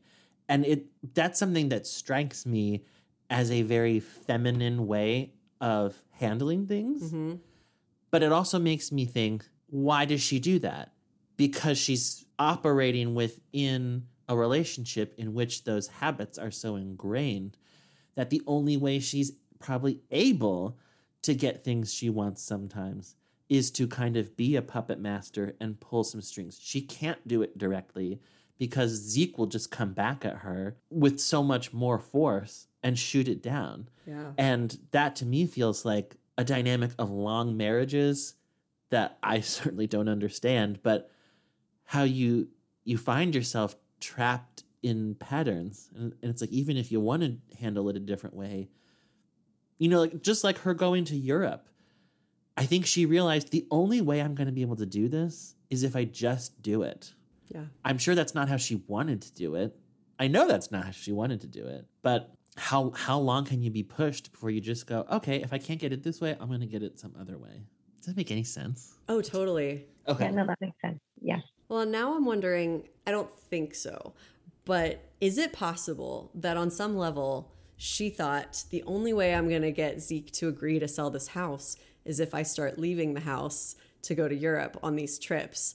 And was she like a real puppet? Like, was she just like an evil genius thinking 20 steps ahead and this was endgame? Or was endgame for her really just, well, I'm going to travel. I'm not getting one thing I want. I'll at least get this. And then Camille should have gone with Carl. Sorry, I just... yeah. She would love to paint Think of all the things you could Africa. paint in Zimbabwe. That's right.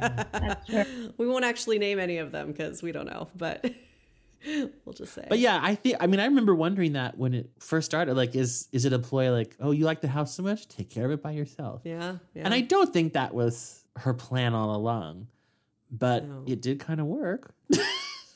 I think that's definitely probably a mom plan. I think any mom that's had to clean and cook and be unseen is definitely like, yeah, sure, just do it yourself for a little while. You'll see how much it is. Yeah. Can definitely relate to that. Yeah. I did want to add that Crosby in that scene, I thought, just continues to be kind of terrible this season. I know I said his feelings are valid, and I do think they are, but I don't quite understand what claim he feels he has to the house anymore. It's not his house. It's his parents' house. Like, I loved the house I grew up in, and I wish it could have been ours forever. But that's not how circumstances unfolded, and it wasn't mine. Get over yourself. Grow up. Having said all that, because I totally agree, I think he's his worst self this season. And yeah. But a moment that reminded me of the Crosby that I love, and I was like, oh, look at that, a glimmer, a spark. When they're overhearing Zeke and Camille's conversation through that vent, this was my maybe second LOL of the episode, which was when he was like, they're saying that I'm the most selfish person in the family. Clearly it's Sarah. And that was funny enough. But really it was, okay, sorry, I'm just like acting it out for you. It was when you overheard Camille say something like, well, at least Crosby's only staying for a little while and not years and years like Sarah did. And Crosby's face where he's like, ooh, that's harsh. Glad Sarah didn't hear that. I really loved it. And I thought, as mad as I can get at him, he's still pretty charming when he wants to be. Yeah. Well, in keeping with this theme, Camille set a real boundary there. Don't call me selfish. I'm going to do what I want with my house. But then backtracks in a way. But in hers, I thought it was a really lovely and, in a way, predictable way. Like Melissa, when you were saying that you think most of the time she is happy with her life and the way it went, I think this was a good example that when Crosby thinks, oh, the way I can solve this problem is I need to move my family out, he is told that he's completely wrong. We have some good news. We found a condo to sublet, so we'll be getting out of your hair on Sunday. Thank you for everything, for your hospitality and opening your home. We know that it's been really crazy for both of you around here. What? You're leaving? Why? Well, you guys have a lot going on around here. We thought it would just be helpful, better, you know. Well, I thought you couldn't afford it. We got a pretty good deal, actually. It's like a friend of a friend type of a, and it's only for another month, maybe. Yeah. So. I don't know why you wouldn't stay here. I mean, why would you stay in a stranger's house? Well, look, we don't want to be in anyone's way, and You're not in anyone's way. Absolutely not. And you're not moving out. This is your home as long as you need it to be. And I won't have it any other way. So, settled. I mean, in a way, I almost don't buy that Crosby wouldn't have known that.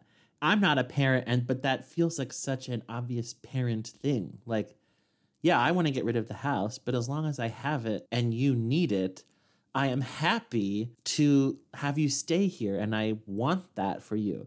I don't want you calling me selfish in the kitchen, but it's your behavior that I'm objecting to, not your presence. Yes. I don't think she minded doing his laundry.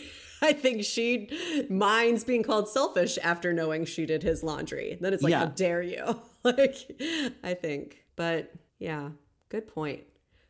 Before we move on from we have got to mention that Caleb and I just learned that the actress who plays Karen is married to Ryder Strong in real life, who was Sean Hunter on Boy Meets World. They've been together a really long time. I don't know if anyone else finds that interesting. Alexandra Barreto. They've been married since 2013. And they were a couple for years before that, apparently. It's like, nice.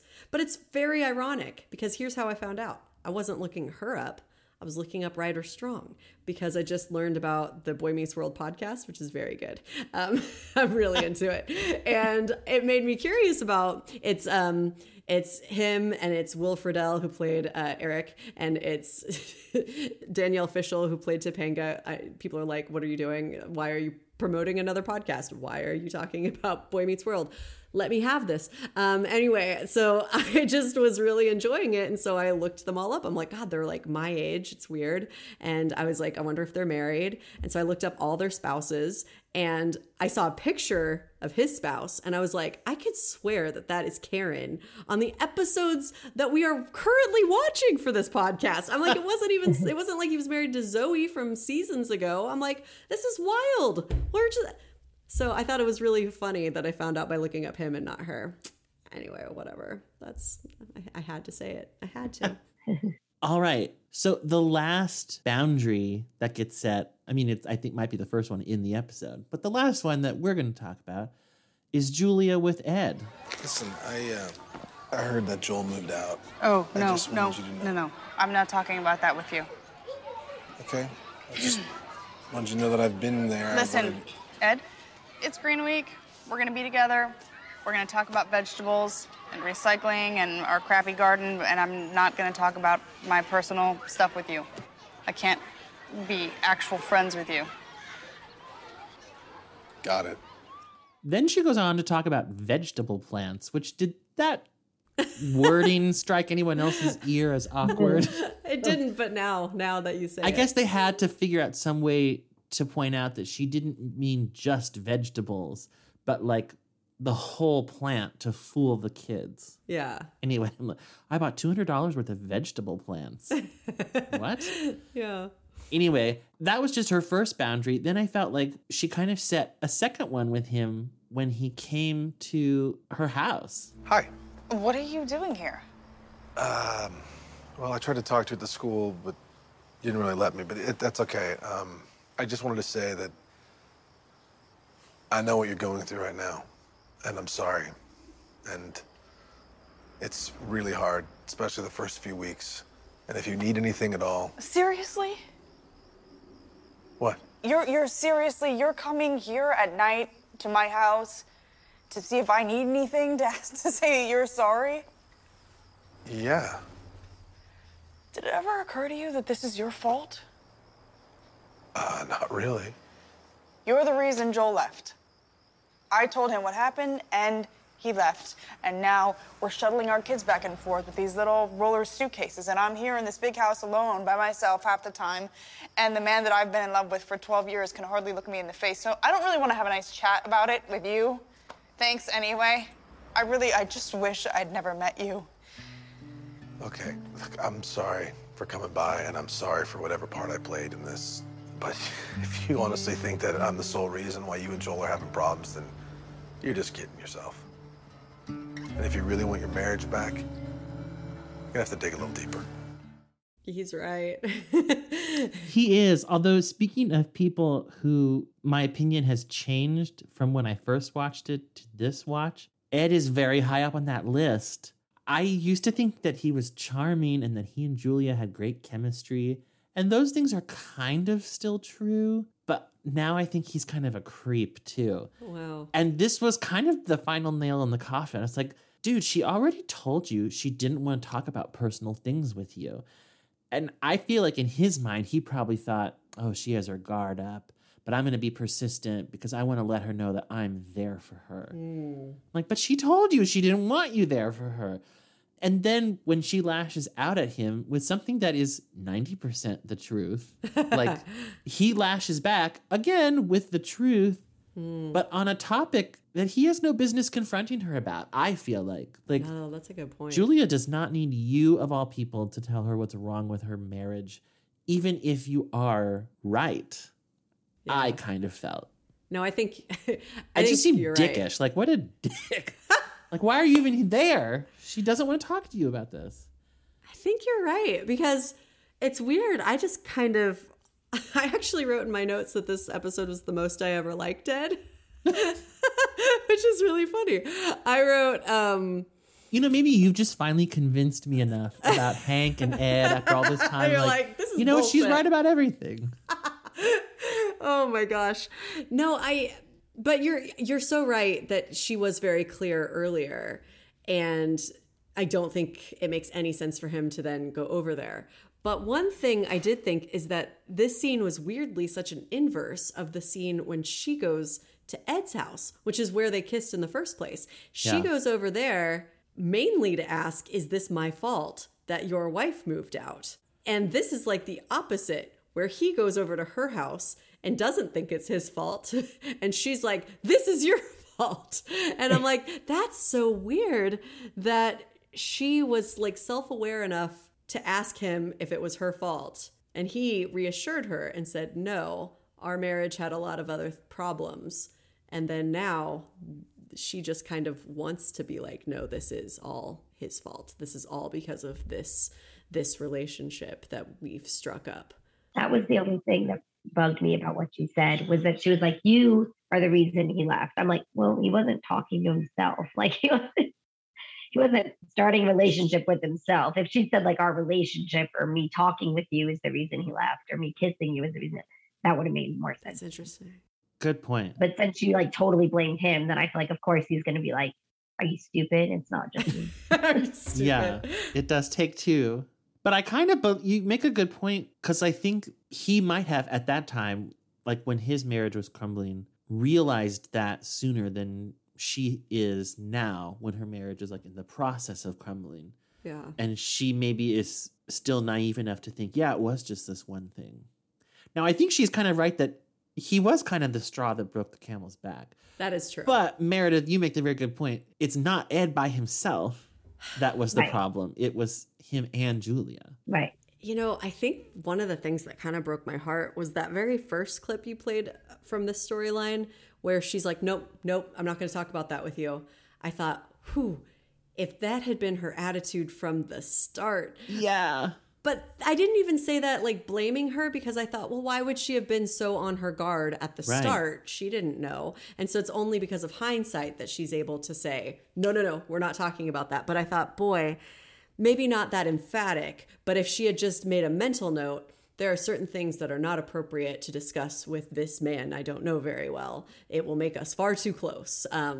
If we're going to be friends, it will be more casual than that, because, you know, that's how that's going to go. Yeah. So I don't even say it in a blaming way, but I just really thought, boy, that's the ticket right there. And then he wouldn't have gone to her house because he would have barely known her, you know, but he really shouldn't have gone to her house. But then she would go to his house sometime, you know, like, I'm not saying that because she did it, it's okay for him to do it. But I am saying sometimes it's difficult to change a dynamic, as we've talked about. And they've kind of set this up that we kind of go talk about things in person. And he might have even wondered, oh, is she just saying I can't talk about this with you because we're in public? And now I should just go over there when it's not in public, and then it'll be okay. Yeah. I go back and forth on him, though, because I kind of liked him a little bit more in this episode. And then at that very last scene, I was like, how do I feel about her going into his house? At this point, if I were her, maybe I would too. I'd be like, well, Joel hates me, you know? And I'd be like, he's moved out anyway. What do I have to preserve? Nothing. You know, like, maybe that's how I would feel. Let's just get some comfort from the guy who makes me laugh. I'll go in, you know? But he knows that, and is he taking advantage, or is he just a lonely, nice person? You tell me. I don't know. Yeah. Well, I largely hated it too. Thank you for saving me with Sydney. No problem. And I want to apologize because obviously it's not your fault what Joel and I are going through. I've been realizing I am responsible for my own marriage. Hey, don't beat yourself up about it. Marriage is hard. That's why it has such an awesome success rate. Yeah.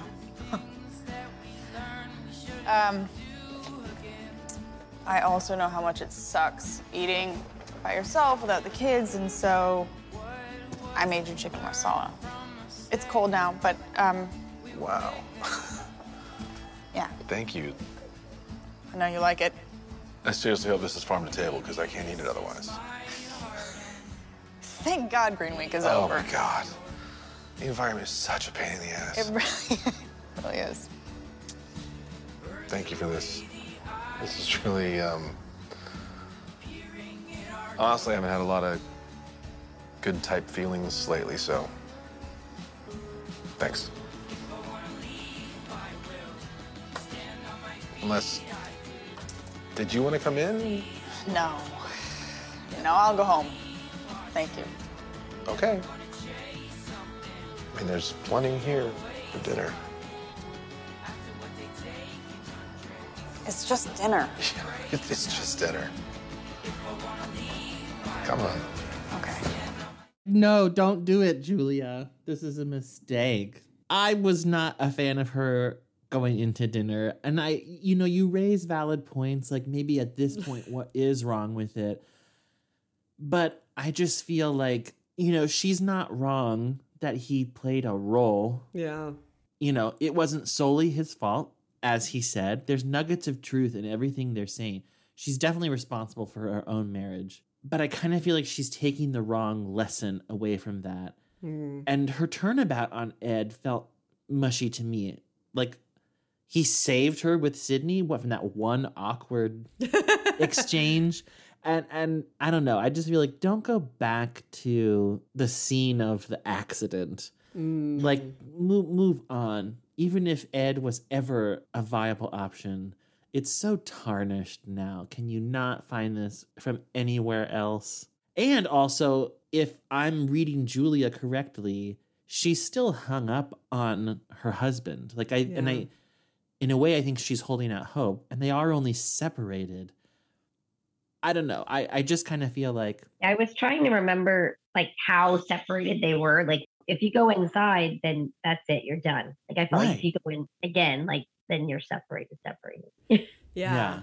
And when she says it's just dinner, I mean, I guess I believe in this scene, they probably only ate dinner. It's not like, and then they slept together. I don't think they did. But I still feel like, But it's not just dinner. Like, there's so much between you guys already. Yeah. That at this point, dinner is never just dinner. If it was, I think I'd feel differently about watching her walk through the door. Yeah. But I think it's too I loaded. just keep wondering if they have seen Harry Met Sally and what happens when men and women try to be friends. I mean, it's a very famous movie. They should have seen it. They Yeah. should I know. feel like that would have been it.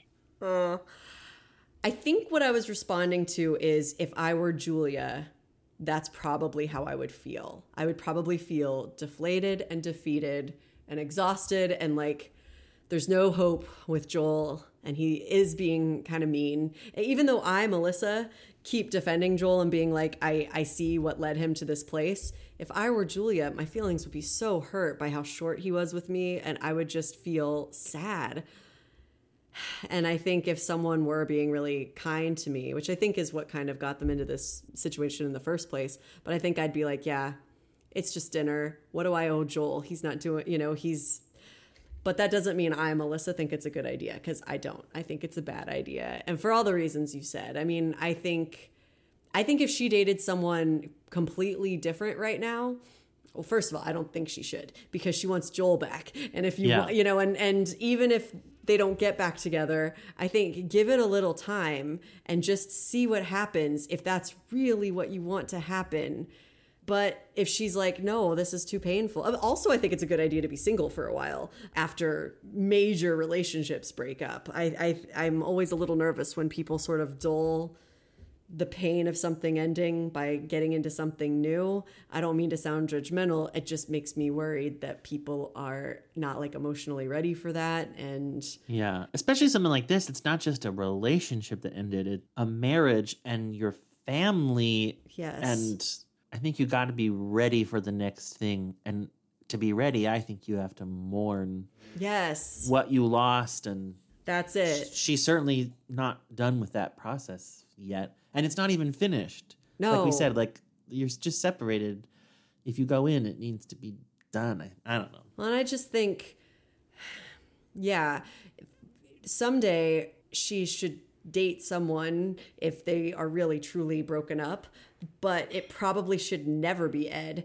If like, I just worry that like the way they started it, tarnished is a good word. Like, I just think, can you ever rise up out of the toxicity of all this and associating so much ugliness and the ends of both of your marriages happening because of like in part because of your friendship or at least during your friendship? Like, whew, that's hard. Yeah. And I know I've posed the question before, like, does the way two people get together invalidate their relationship? Like if people start cheating and then fall in love and leave their relationships or spouses and then get married, is their marriage invalid forever because they got together in a bad way? And I don't think that. But I also think when you're right here in the moment, and you can be anyone in the world or Ed, if you can bring yourself to choose anyone else in the world, choose anyone else in the world. Yeah. It's just going to be neater, in my opinion. I wonder if sometimes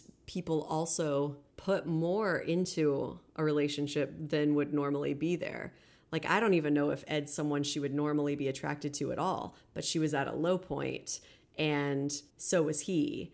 That's actually what worries me the most about Sarah and Hank, to be honest with you, is that, when they had that like loser off that I refer to sometimes where they're proving which one of them is the biggest loser. I'm like, that is not a good place to be. A good thing that unites you. Yeah. You want to be sort of like at a pretty healthy place and then want to be with someone else. But when it starts out because it's this like, well, I'm doubling down because I kind of lost the person I love because of you, so I might as well just hang out with you more. That's not a very healthy foundation, I don't think. Yeah. Meredith, did you have memories of Julia and Ed? Yes. When I saw him, then that like storyline came back right away. Yeah. But I'm feeling like I'm going to need to watch the last season because I feel like I'm fuzzy now on how everybody ends up. Did this episode, being dropped into it, were you like, yeah, these are the same feelings I had as I had last time? Or were you sort of seeing anything differently? Because like Caleb, I really liked it the first time around. I thought it was sort of interesting the way that Julia found herself attracted to someone who was less conventionally handsome than her husband. You know, I'm like, oh, I always think that's interesting, instead of just, it wasn't just like lust or something. It was like some sort of emotional connection. I found that interesting. And now I just find it really toxic. And I'm like, what changed in Melissa's life, you know, to change that? So I wondered, yeah, like for this storyline or any of the storylines, was there like just a radically different feeling for you about anything? Or was it like, I don't think so. I think this storyline with her and Ed and the marriage breaking up, I think I probably took it more seriously and probably disliked it more because now I'm like 15 years into my marriage. So like a little more solidly married. With airing, I would have been like 4 or 5 years and just one kid and not like doubled down in the marriage.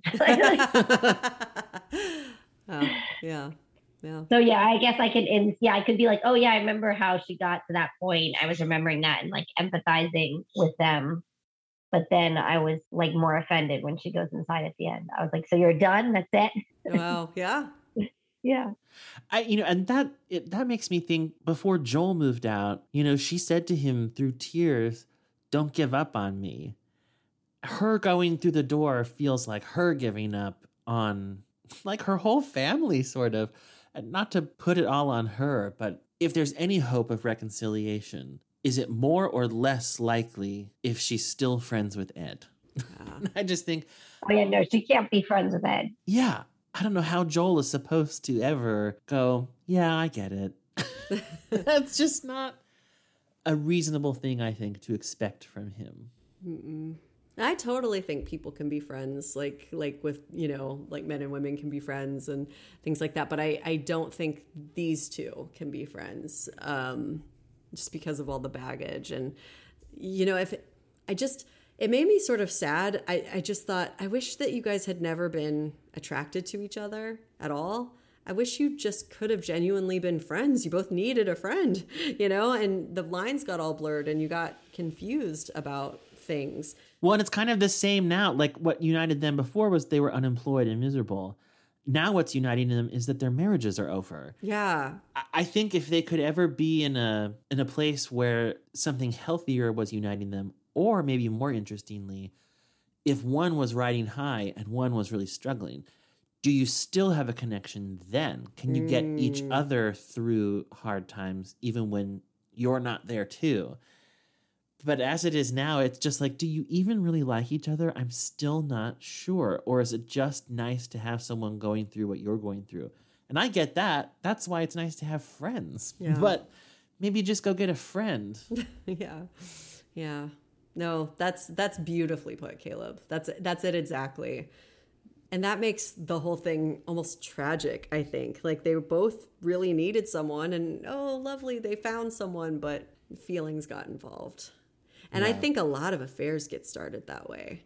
I think that we have sort of this Hollywood idea of what affairs look like, and it's usually very sexy, and I think it might more often be sort of sad, like just not feeling valued or seen, and, oh, this person sees me, and maybe that person's actually like manipulating you, or that person's taking advantage of the fact that you're in a tough spot. And that's really how I've been seeing Ed this season. And like that, okay, so at the end when he says, or unless you want to come in the past, I've found Ed really creepy, and in that moment I wasn't sure. I was like, I think what I liked more about him in this episode is he felt more honest. Like when she said, I can't be friends with you, instead of him saying, well, that's just great, like he has in previous episodes, like trying to make her feel bad, he said, got it. And you could tell that it hurt him, but he said, got it.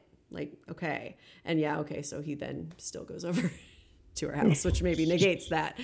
But then, at the end when he says, unless you want to come in, it felt less like he was hitting on her and more like, we've lost everything, haven't we? Like, yeah.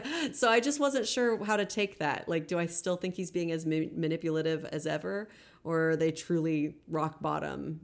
And why not at this point? Yeah, that's hard to say, because as you say that, I think wouldn't it be more supportive to not ask her to come in? Yes, it If would. he Yeah, was- that's what I was thinking. I was like, don't ask her in because she already said she blames you. So Yeah. Yeah. And maybe there is a chance for a friendship, but not now. Like it's still so fresh. And maybe it would need to be her marriage actually being over for sure before I felt like, okay, maybe now you can be friends. And then probably even then her really being over Joel. Otherwise it does feel opportunistic. Yes. To me. You're right. Yeah, I've come all the way back around. Ed's horrible. Wow, this is just a whole podcast of me being right. We should do this more often. It is. I've said that many times this episode. But I think I've said that through the whole series. You're very smart. Oh, well, thank you. Yeah. Back at you. Thank you. You know, I did, like I said as we went, I saw these two common threads throughout the whole thing. The boundary setting, like Camille with Crosby, Natalie with Drew, Julia with Ed, Sarah with Hank, Joel with Julia, which I didn't really mention, but he, you know, when he said, no, you're not going to take Sydney for the night. Again, I was like, oh, here's two people in habits, and he's just not going to play that part anymore. Yeah. Where, oh, Julia just made this decision, and I'm just going to go along with it. No, I'm not going to go along with it. Yeah. Bring her pajamas later. It's like, Mom, you're right, Joel. You're right. I know. I And thought, it was harsh, but he Yeah. was right. And then, unfortunately, I think the second thread was people taking the wrong lesson from those boundaries. Crosby, Sarah, Julia, Natalie. And then I think because of that, Adam and Christina's storyline felt very separate from all the others and kind of pure, especially the cancer one. Yeah. But I thought it was strange. It's kind of hard to watch characters make what I think are bad decisions that they feel good about. Like Sarah not going to Africa, Julia going to dinner. Like, no, don't do that. But I suppose it's realistic. Like, people often don't make the best choices.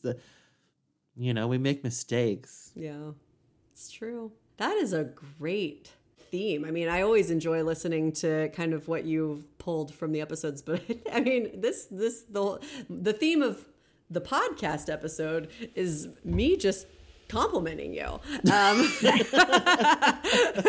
But it's true. I mean, that is good. All I was really thinking is, man, this is a really funny episode. It was making me laugh a lot more than usual. And with that, I should say that my third biggest LOL, which I forgot to say earlier, was Amber's reaction to Berto trying to kiss her. When she was just like, no!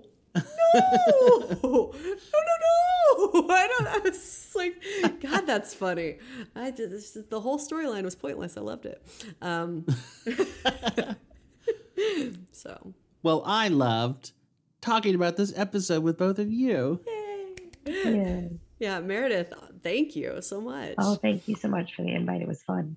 Yeah, it was so great. And now I'm kind of excited to see where this charter school goes. I only remember the broad strokes. Yeah, Ditto. I'm gonna have to watch the last season for sure. Yeah, I'm excited to criticize them at every turn. Yay! I wonder if some people who listen to us think that's all they do. They just criticize this beloved show and ruin it for us. Do you think people think that? If they think Probably that, some. Yeah. They probably haven't gotten to this episode. Yeah, they stopped listening a long time ago. 90 episodes in or whatever. They're like, I can't take it anymore.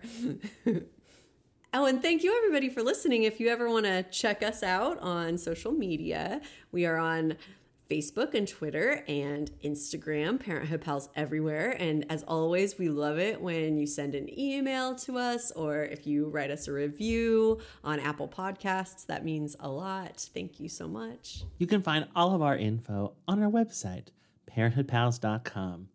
Until next time, may God bless and keep you always. And may your wishes all come true.